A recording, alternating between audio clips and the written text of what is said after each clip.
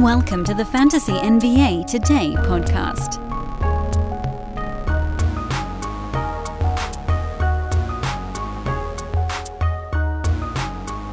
Good morning, everybody. Dropped yesterday's show super late, so I thought I'd try to give you guys a little treat. Drop this one a little early. It's Tuesday. Playoff basketball fantasy edition. You start to say it, and then you realize, yeah, it doesn't quite have the same sting as a real playoff game. I have this conversation with folks when I talk about how I really like Roto, and I know I've been doing it at the beginning of every episode, so I'm going to loop back to it. Welcome to the pod, everybody. It's Fantasy NBA Today. You guys probably know that by now. I hope some of you that have recently found me on Twitter have now found the podcast. That's my ultimate goal. I've talked about, I want sweet, succulent equilibrium. Please join me in achieving podcast Twitter equilibrium. I am Dan Besbris. Struggled with my own name today. Dan Besbris. It's a weird one, isn't it? At Dan Besbris on Twitter, DanBesbris, or just Google search Dan from Hoopball. I hope to talk to you over there because I do a lot of stuff during the day, as you all likely know already. Today is a traditional Tuesday, which is not a promo. Traditional Tuesday. It's like Taco Tuesday, but way less fun.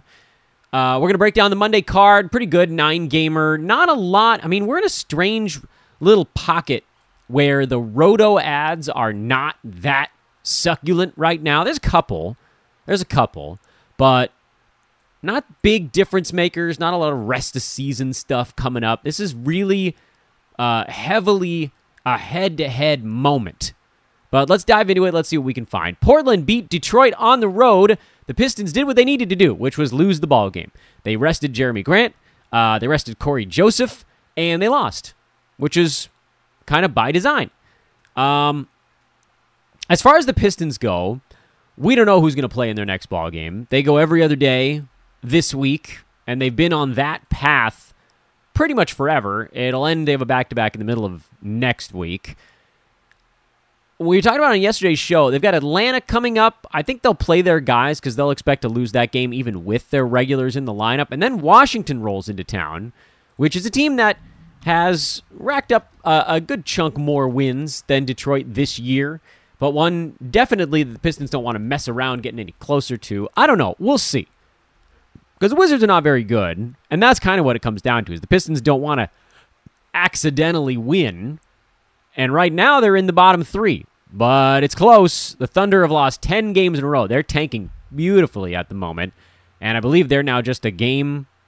like a game back of the Pistons going down the board. So a game ahead of them in real life.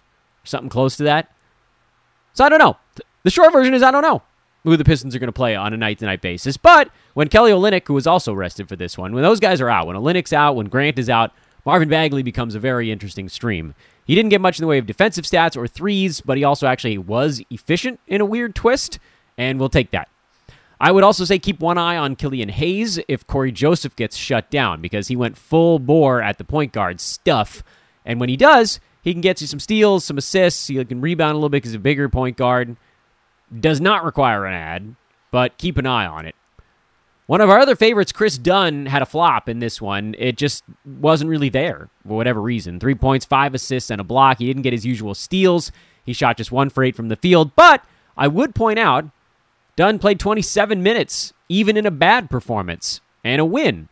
And he was a +7 in a game they won by 4. So he was productive. They liked what he's doing. I'd be very surprised if they didn't give him another 10-day contract. I like Chris Dunn in pretty much all formats right now, and Portland's in the middle of a good schedule, so even better in head-to-head. Drew Eubanks, he's actually had some pretty productive games lately, mostly because he's been efficient, and he's a big man who can hit free throws. I'm going to go ahead, and against my better judgment, I'm going to go ahead and say that Drew Eubanks is someone you can actually probably just play in all formats. I know he's number 314 on the year, so I'm not going to come at you and say, look, this guy's figured it out. But over the last 2 weeks, in 29 minutes a game, he's top 90 because he's shooting 58% from the field, and he's made all of his free throws.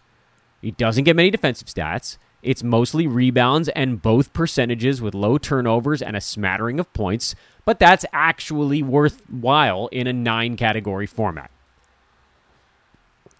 So Eubanks gets the upgrade. Justice Winslow played 30 minutes in this one. His shot was off, but his free throws went down, so he was fine. He's not going to play in back-to-back, so he makes more sense in a roto standpoint. Trendon Watford was better in this one because he had 3 steals and 2 blocks. He's had a tougher road to hoe when Winslow and Hart are both in the ballgame, and I know that Hart being out wasn't the reason that Watford started, but it does open up more for all of these other guys to do. So I think you hang on to Watford. I'm probably not starting him in roto on a game-to-game basis, which maybe that's not entirely fair to him because he's been pretty good over the last couple of weeks, in that same way as Eubanks has been, and Trendon's actually scored better, and the defensive stats have been better. There's something that concerns me, and we saw it over a couple of ball games there where the shot went away and other things kind of went with it. But, again, their schedule is so good right now. They got games coming out the wazoo. This was the second part of a back-to-back and the second game out of 5 and 7 nights. With 2 of those, one of those with San Antonio, and 2 are with the Rockets. And then they've got the Thunder and the Pels and the Spurs again twice, and then the Thunder again. Portland has one of the most ridiculously easy schedules the rest of the way, which means high-scoring game and opportunity. So let's keep Watford above the board for now. Not interested in CJ Ellaby. I know he had a better ball game here, but we've seen he doesn't have a ton of fantasy game. And Brandon Williams, much more a points league kind of guy. He did make his free throws here, which was a step in the right direction. Shot wasn't going down, but the fact that he didn't shoot 40% on a medium volume at the foul line, that was a good thing. He, however, in 9-cat is not on my board. So just to recap here, Portland guys, you can start in roto, Eubanks, Watford, Winslow, and Dunn and Hart when they're in. And in head-to-head, pretty much everybody that's playing 20 minutes right now because their schedule's been and continues to be very good. Folks, picture this nightmare scenario. You're hosting friends for the big game. It's neck and neck in the 4th quarter, and suddenly you realize you're out of drinks. Boo, say all of your friends. You start to sweat. Your friends turn on you. You're forced to go on a last-second drink run and end up missing the game-winning touchdown while in line. Oh, no. Terrifying, isn't it? Luckily, you can avoid the drama with Drizzly, the go-to app for drink delivery. With Drizzly, you can shop a huge selection of beer, wine, and spirits, then get them delivered right to your watch party. Compare prices across multiple stores in your area, find the best deals on game day drinks, and get back to armchair quarterbacking from, you guessed it, your armchair. Download the Drizzly app or go to drizzly.com. That's DRIZLY.com today. Must be 21 plus, not available in all locations. Lakers beat the Cavs. LeBron at 38. He was pretty damn awesome, actually, in this ballgame. Didn't hit any three-pointers, and maybe that should be a lesson to LeBron. Go to the bucket, dude. You're still stronger than all these other guys. And for the 3rd game in a row, Russell Westbrook was actually pretty good. He was a team best plus 23 in this ballgame. Russ was making stuff happen. Wenyen Gabriel has actually shown himself to be a pretty positive influence on this team just because he can move. The other bigger, I mean, he's not a big guy, but he's bigger.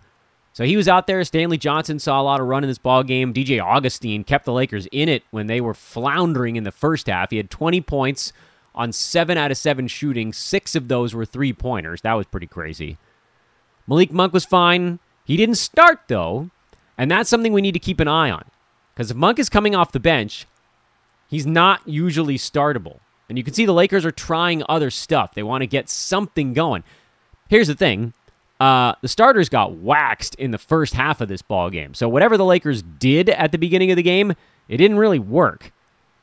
It actually seems like Dwight Howard was the guy who ended up getting yanked, and they ended up going small because the Cavs' big men are not a punish-you-inside kind of set of bigs.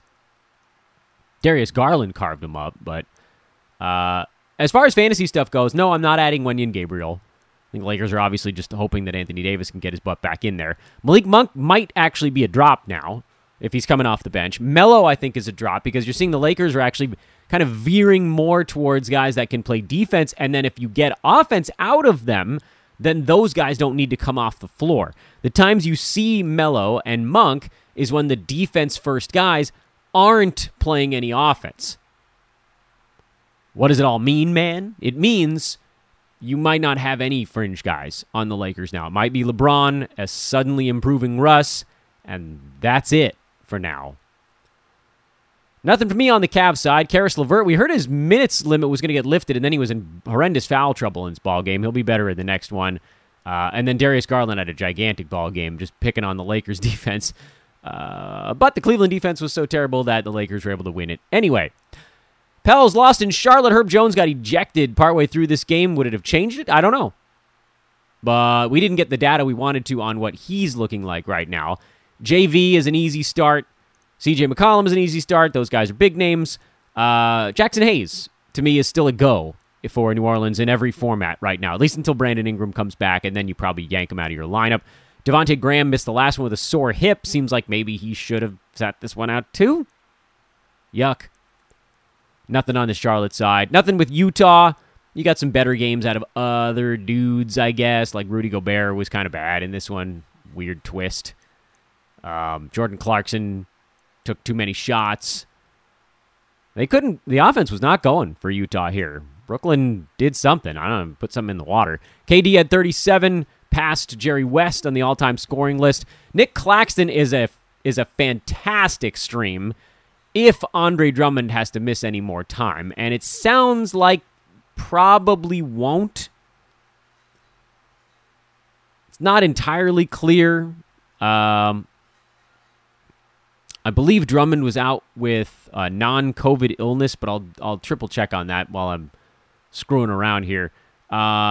Brooklyn, the hell do they play again? Wednesday? Yeah, I mean, Roto, I'd pick him up. Head-to-head, I wouldn't. There. That's my call on that one. Sorry for the delay mid-broadcast. I had to rethink that one through. Bruce Brown, great. Continues to be great. Seth Curry tweaked an ankle, didn't come back. He was in the middle of a terrible ball game anyway.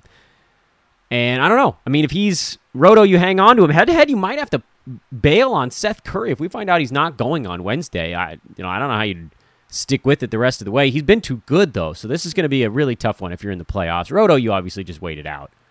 And no, I'm not adding Patty Mills.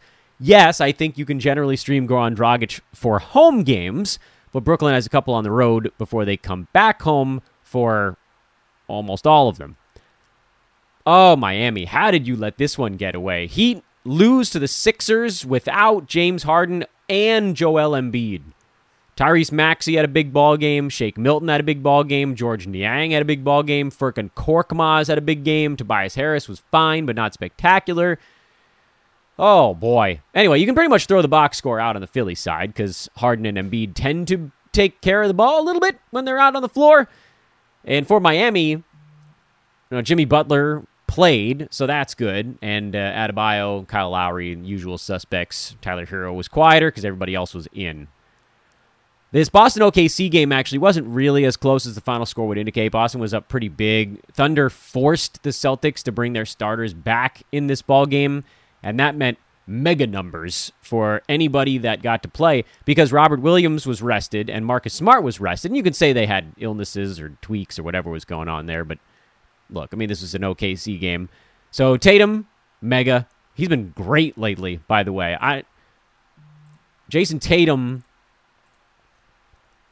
I'm not going to just guess. By the way, overall in the year, Tatum is number 15 by averages now. And I believe he's played in the most games of anyone in the NBA. No, there's like 4 guys that are at that same level with him. So not the most in the league, but he's up there, top 4. And that means by totals, he's actually number 5 now in the league. And I think over the last 2 months, by totals, he's number 2 in that stretch. Hell, by averages, he's number 5 over the last 2 months. So this is the Tatum we expected to start the year. It just took a little longer. Al Horford slid up to center. He didn't score, really didn't participate on the offensive end, but 5 rebounds, 7 assists, 3 steals, 3 blocks. I do love Big Al playing center. Derek White got to start for Marcus Smart. He had a big ball game. Grant Williams got to start for the Time Lord. He had a big ball game. And Peyton Pritchard was pretty much the only guy who came off the bench and did anything. So he had a big ball game. But none of that's going to matter. So let's focus on the other team in this one. And that's the Thunder, who I'm convinced just roll a 15-sided die 6 times a day. And that's how they decide who gets minutes. Today, the die came up. Tre Mann, you go take 21 shots. Have a ball, man. Comma. We mentioned him on yesterday's podcast as someone that I didn't fully trust, and I don't know that I do still, but this is a pretty substantial ball game. Shea tweaked an ankle, and anytime the Thunder are in jeopardy of accidentally winning a ball game, he sits. So, Boston, they knew they could play him and get away with it. They've got Orlando on Wednesday, so you might see Shea sit out that ball game to make sure that the Thunder lose, or to at least certainly make it more probable that they'll lose. Then they got Denver on the road on Saturday, so you'll probably see Shea in that one. If he sits on Wednesday, Tre Mann probably makes sense as a roto ad. You can go out there, see if you can catch lightning in a bottle, and then move on from it. You're not going to do it on the head-to-head side. Head-to-head right now, the guys that you can pretty much rely on to get you something besides Gilgeous-Alexander, Darius Bazley, he's been fine for a while because his usage has been pretty high. Alexei Pokusevski went back to the bench in this ballgame for Aaron Wiggins, but Poku played 28 minutes, and so he now remains a usable fellow. Meanwhile, Isaiah Roby, back from the dead, played 26 minutes after playing 28 in the last one. Didn't do anything in this ballgame, but apparently the die once again comes up Roby. The tank is strong with this one. They're figuring out ways to make sure that they do not accidentally win the basketball game. So, Shea, Bazley, Poku, go for it. You can use them in any format you want right now. Tre Mann, I'd probably rather wait until they've got a 4-game week going if I was going to drop him into a head-to-head lineup. If you've got him already, just sort of roll with it, I guess.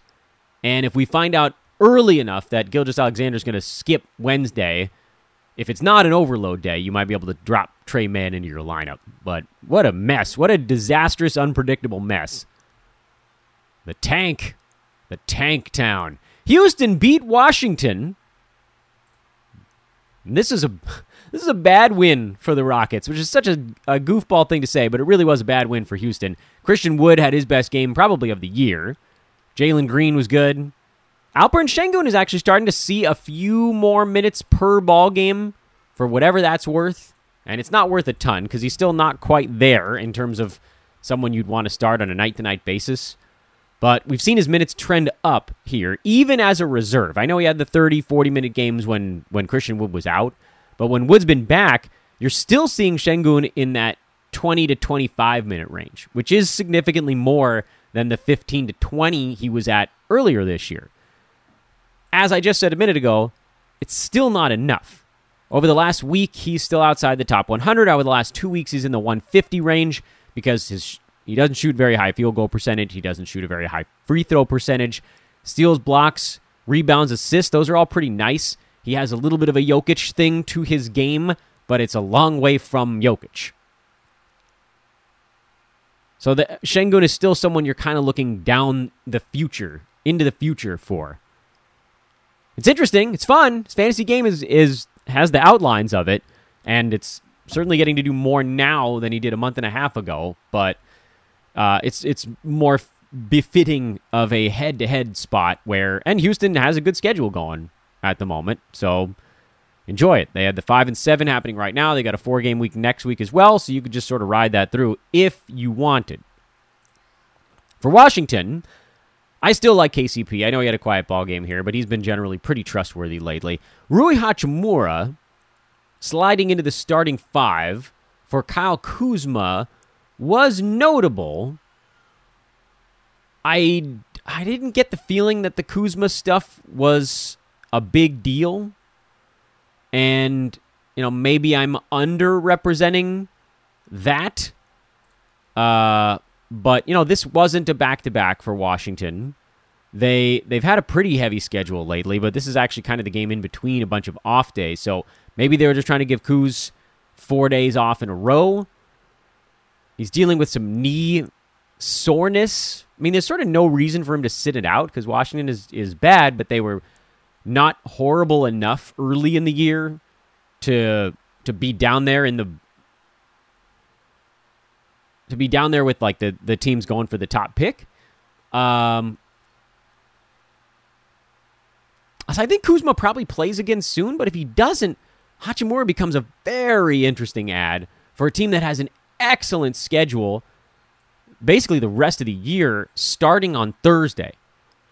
Between Thursday and the end of the regular season, there are 18 total days, and the Wizards play 11 times. I know.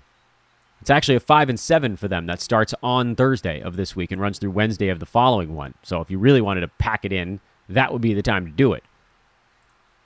Porzingis looked great.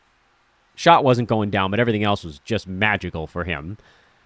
Raul Neto, his minutes came back up again. Tomas Satoransky, his minutes stayed in the low to mid 20s. So I don't think there's going to be a changing of the guard there. I think we can keep an eye on it, but we don't have to really expend any energy. Toronto was missing Gary Trent Jr., so Chris Boucher got to do more. That's the rule right now. Anytime a starter's out for the Raptors, Boucher wins. Easy.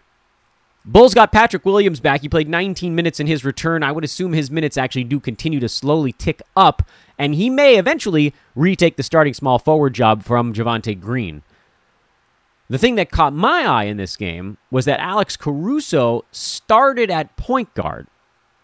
It was almost an admission of, we don't really need Ayo Dosunmu in the starting lineup. He's a more traditional point guard, but DeMar DeRozan, Zach LaVine, Nik Vucevic, those are the guys that are going to be handling the basketball anyway. What we need is a slasher defender in our starting five.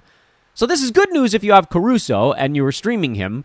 He was kind of languishing, and he was a little bit better in this ballgame. Nothing special. He's not going to get many shots playing with those other starters, but the minutes is what I like. That minutes mean the steals are going to be there. That's basically all you need to worry about. I am concerned about Dosunmu. He only got 24 minutes off the bench. His line was pretty good, but if he's only playing 24, it's not going to happen for him. And then what happens with Patrick Williams? How much does that carve out of Javonte Green? Does it carve from anyone else as well? It's kind of a wait and see right now. They've got another game today, so we get another data point on it. It sounds like Williams wants to play in the back-to-back. So let's see what happens. How does Caruso look? Does he start again? Does Dosunmu slip back into the starting five? Does Williams start? There's a lot to pick up on with Chicago right now, and most of it, unfortunately, the arrows are kind of pointing towards everybody just eating from the same bowl, which is the non-superstar bowl, and ruining each other. Dallas beat Minnesota. Is a good ball game. These are two pretty good teams, too. No news on the Minnesota side. Newsless. They were newsless. When they're healthy, they're newsless. Jared Vanderbilt still not getting it done. I guess that's the only news there. He's pretty much given way to a floor spacer in Taurean Prince. Dwight Powell got hot for the Mavs. I love it when Dwight Powell gets hot. I've wanted him to be a fantasy guy for years. You guys remember 2 years ago, I was all over Dwight, and then he blew out his leg in the middle of a not-that-great season anyway. And he hasn't ever quite gotten it back, but man, it'd be nice if he did. I'm not going to buy it. It's just one game. Reggie Bullock looked great coming back in this one. Hit 6 3-pointers. Took 11 shots, made most of them. 7 boards, 2 assists, a steal. This, unfortunately, kind of augurs poorly. First of all, Luka Doncic didn't take that many shots in this game. 17 isn't that high of a number for him, and he was fairly well out of sorts. So the fact that they won anyway is a testament to Jalen Brunson, Spencer Dinwiddie, Bullock, the other guys. Brunson's going the wrong way. I think, oh man, you guys are going to probably kill me for this, but I think Jalen Brunson's a drop. He's number 96 on the season, but over the last 2 weeks, he's outside the top 130. Over the last month, he's just a shade outside the top 100. But you got to go recent and see what has he been since Spencer Dinwiddie has begun to kind of eat his lunch. And the answer is he just hasn't been very good. He hasn't done many different it's points and assists, and that's pretty much it for him. And in this game, he didn't even have any assists. So he's kind of become, it used to be points, assists, and field goal percent. Now it's just kind of points and field goal percent, which, Dinwiddie actually seems the more interesting fantasy guy for the moment. I get it. They could flip-flop, and Spencer's off the bench right now. And then with Bullock, he could run hot and cold as well. I think right now the assessment is Dwight Powell, you leave on the wire. Reggie Bullock, you probably leave on the wire as well. I mean, barring, if you get Dallas in a good scheduling spot, that might be a different thing. Next week they got 4 games the last 6 days of the week, so perhaps that lines up with something you're trying to stream. But again, just from an overall standpoint, Dinwiddie you can start. Dorian Finney-Smith, I think, is really more of a streamer at this point. Reliable if you need to fill in or whatever, but streamer. And then Jalen Brunson, I think, has fallen back to streamer level as well. Speaking of streamers, because that's what the next half of this one's got to be. Speaking of streamers, we talked at great length on yesterday's podcast about why would you make a move somewhat early in this week?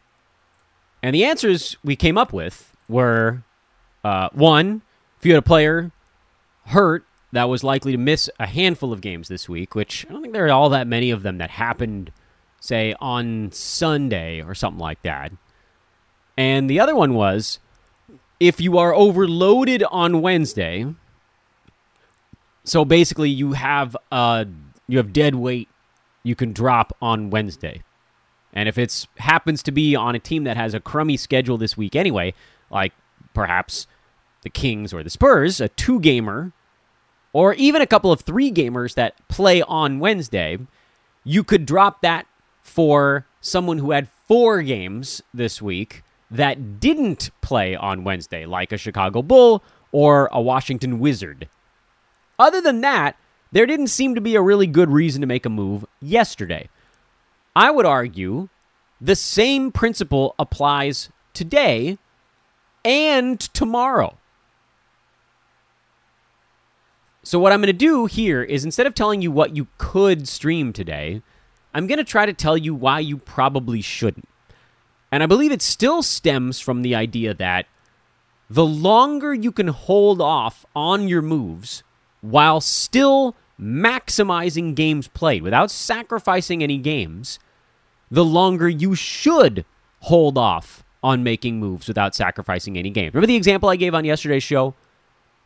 The example was, you could make a move yesterday with someone who does play on Wednesday or someone who doesn't. Like, it didn't even really matter at that point. You could make a move yesterday to take someone who had a 2-game week and turn them into someone with a 4-game week. You gain 2 games that way. Let's just forget about whether or not you have an overload, because we already talked about it. If you have an overload and you could sacrifice that Wednesday game and switch it to a Wizard or a Bull, you would gain 3 games in a week, and there's literally no other way you could pull that off. That had to be a move yesterday, and it had to be in that very specific, narrow band.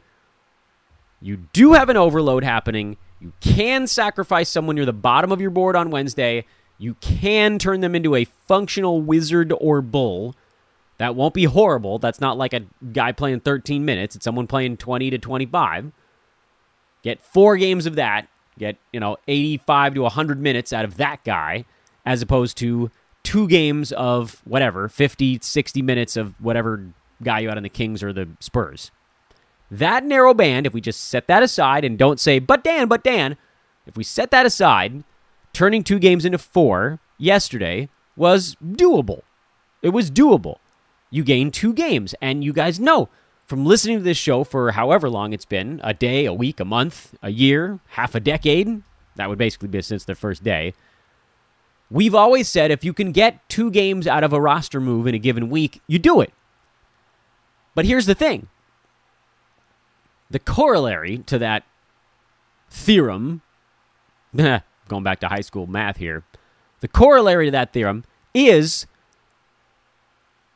do that, gain your 2 games per move as late in the week as you can. Because, as I said on yesterday's show, by Thursday, you'll have a much better idea of what stats you want. You've polished off 40-some-odd% of the week at that point, including the overload day, the biggest day of the week. Monday and Wednesday are 2 pretty big days. Friday and Sunday are 2, Friday's medium, and Sunday's pretty big. Saturday's not terrible. Thursday, Saturday are kind of like small, medium. We'll just round down and make it easy. 40% of the week will be in the hopper by Thursday.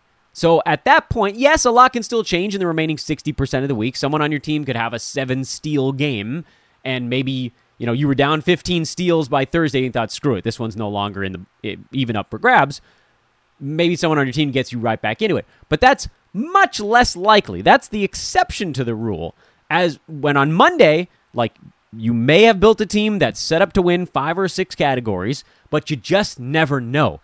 This just happened to me last week, and I can almost guarantee it has happened to all of you at least one time, where you go into a fantasy playoff week thinking, these are the 5 categories I'm desperate. These are the ones I'm hunting.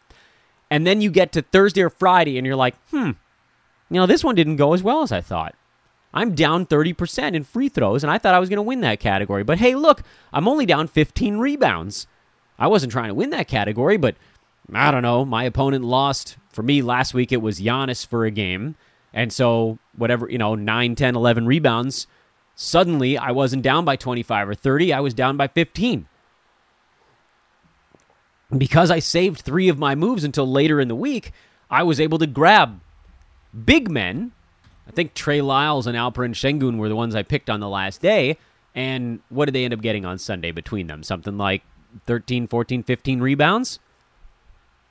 I didn't think I was going to go that way, but it did. And that's the kind of thing that you open the door to if you save your moves until later in the week. The beauty of this week in particular, way more than last week. Last week was a disaster for streaming, and still a bit more than next week, although there's a decent chunk of streamable spots in next week's schedule. Like the Cavaliers have a 4 and 5 built in there. So there's stuff. But when you think about last week and how everything was built around trying to avoid the overload days, this week you actually have pretty good options even late in the week. I point your attention once again to the New Orleans Pelicans and the Washington Wizards, who each have 3 games in 4 nights starting on Thursday. So, you could have made your move yesterday on Monday and turned a 2-game week into a 4-game week, or you can make your move on Thursday and turn a 1-game half week into a 3-game half week.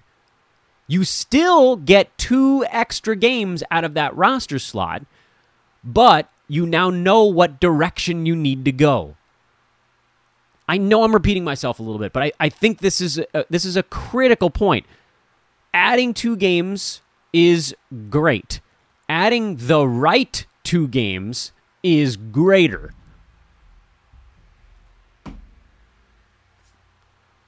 And that's what you can do a little bit better on Thursday. Plus, the other simple fact is, if you have a King or a Spur on your team right now, it's probably a player you kind of like.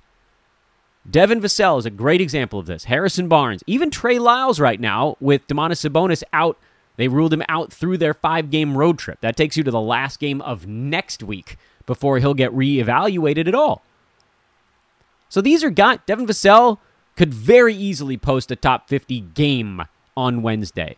Trey Lyles could post a top 75 game on Wednesday. That's probably better than whatever guy you were thinking about picking up on the Bulls. That's who would have been at the beginning of the week, or the Wizards. Those are your 2 choices yesterday. The Bulls flips because of the way their schedule goes. Who did you pick up on Chicago? Did you pick up Ayo Dosunmu? He was fine. You want 4 games of that? Or do you want 3 games of a Wizard or a Pell, plus the 1 game of the Spur or King that you like? I vote 1 game of the guy you got, 3 games of a guy you don't got, who's probably not as good, but with the knowledge that you'll go more often than not. I mean, nothing's perfect. You're not going to know for sure what categories you need on Thursday, but whatever small percentage it is, Monday, you have, call it a perfect coin flip that you pick the right categories to attack. But maybe better than that. Like maybe it's 70%. Maybe 70% of the time you've pre-targeted the right categories for the week. But by Thursday, 85, 90%, you have a better idea, much better idea of which ones you're targeting. That can make the difference. What if one of them changed between that 70 and 90% confidence? What if you thought it was steals and it turns out to be rebounds? What if you picked up a guy yesterday that was a steals expert and you're just getting smoked in steals on Thursday? It was a waste. So, all of that to say, I don't think you really need to make a move today. But if you want to, the Warriors and the Knicks start a 5-game in 7-day stretch. This really only works if Kevon Looney isn't rostered. This is a road trip, by the way, for the Warriors. And I would bet most of my existence that every Warrior, I don't know, any of them play all 5 of these games, the 5 days and 7 nights on the road. So it's with travel. You guys think anyone on that team plays all 5 of those games? Maybe Jordan Poole? Maybe Jonathan Kuminga? I don't think anybody else does. Looney's a possibility, I guess. So I don't think they're a good stream. Knicks will. Some guys on the Knicks will play all 5 because that's the Tom Thibodeau way. Run them out there, run them ragged. But most of those main guys are rostered already. The only ones I would think might not be, like maybe Emmanuel Quickley isn't rostered. If he's available, jump on it because it's a great stream for him. And who are you dropping? Well, this is the kind of thing we talked about. Like, what if you have someone that plays tomorrow that isn't very good? You could turn a 2-game week into a 4-game week. You might not know what categories you're attacking, but someone like Quickley, to me, is good enough to make that switch. I think he matches probably the worst player on your team, or maybe even exceeds them. So I just don't even really expect these guys to be on your wire. I don't think anybody on the Warriors worth streaming is on your wire. It's a good long stream if you're just kind of coasting and you're attacking all categories at once. But I really do believe that you'd be best served holding off until Thursday. I do. Listen, don't listen, whatever. It's all a game anyway. Ha! Freak out, pull our hair out, the whole thing. And that's our show. We'll do it again tomorrow, everybody. Same kind of thing. We'll talk some roto strategy on tomorrow's show because we'll just be recapping kind of a short Tuesday card. Get into what you should be attacking here at the end of the season. 3 weeks left on the roto side. So we'll go through a little bit of roto strategy. We'll talk streaming as well because we can start to touch on Thursday stuff on tomorrow's show. So that should be a lot of fun. Please do continue to drop a 5-star review on this podcast. I've asked so many times, I know. But it does mean the world to me. I want to try to stockpile those bad boys before next season comes rolling around. On iTunes, just select podcasts from the drop-down. It's over on the right side. And then search for Fantasy NBA Today. Click on the show. There's a rate and review button. That's pretty easy to find. If it's on your mobile app, it's a little bit harder to find. Open the podcast app on your Apple-branded mobile device. Search for Fantasy NBA Today. Click on the show title, not an episode, and scroll all the way to the bottom. If you write something fun, I'll blow you a kiss or whatever it needs to be. And, we'll pick up the pieces and roll from there. So thank you in advance. And if you've already done it, find someone you know that hasn't. We're all going to work together to keep growing this thing. I will try to keep the Iron Man streak alive as long as I can. Certainly keep it going tomorrow, won't we? He said while knocking on wood. I'm Dan Vespers for Fantasy NBA Today, a Sports Ethos presentation. Ethos Fantasy BK, that's where they're at on Twitter. Enjoy your night. Talk to you tomorrow.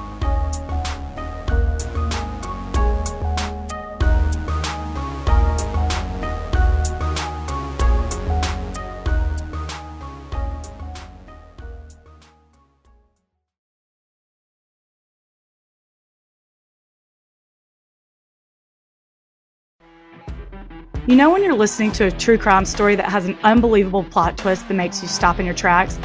That's what our podcast, People Are the Worst, brings you with each episode. I'm Rachel. And I'm Rebecca. We're identical twins who love true crime cases that make you say, didn't see that coming, and we hate the people responsible for them. Listen to People Are the Worst now on Apple, Spotify, or wherever you get your podcasts.